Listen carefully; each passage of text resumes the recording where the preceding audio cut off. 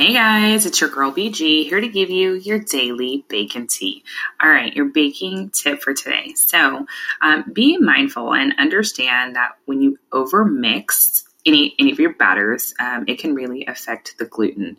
So doughs, batters are all made with flour, and flour contains gluten, which becomes increasingly more firm and elastic the more you stir it or beat it. So be mindful when you are mixing your batter that you don't overbeat it because it's going to make it taste and have a different texture.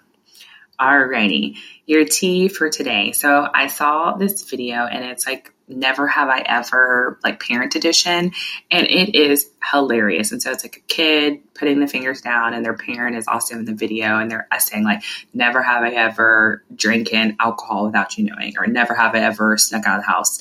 And it is hilarious. Like if I played that with my parents, they would be like, whoa, I don't even know you.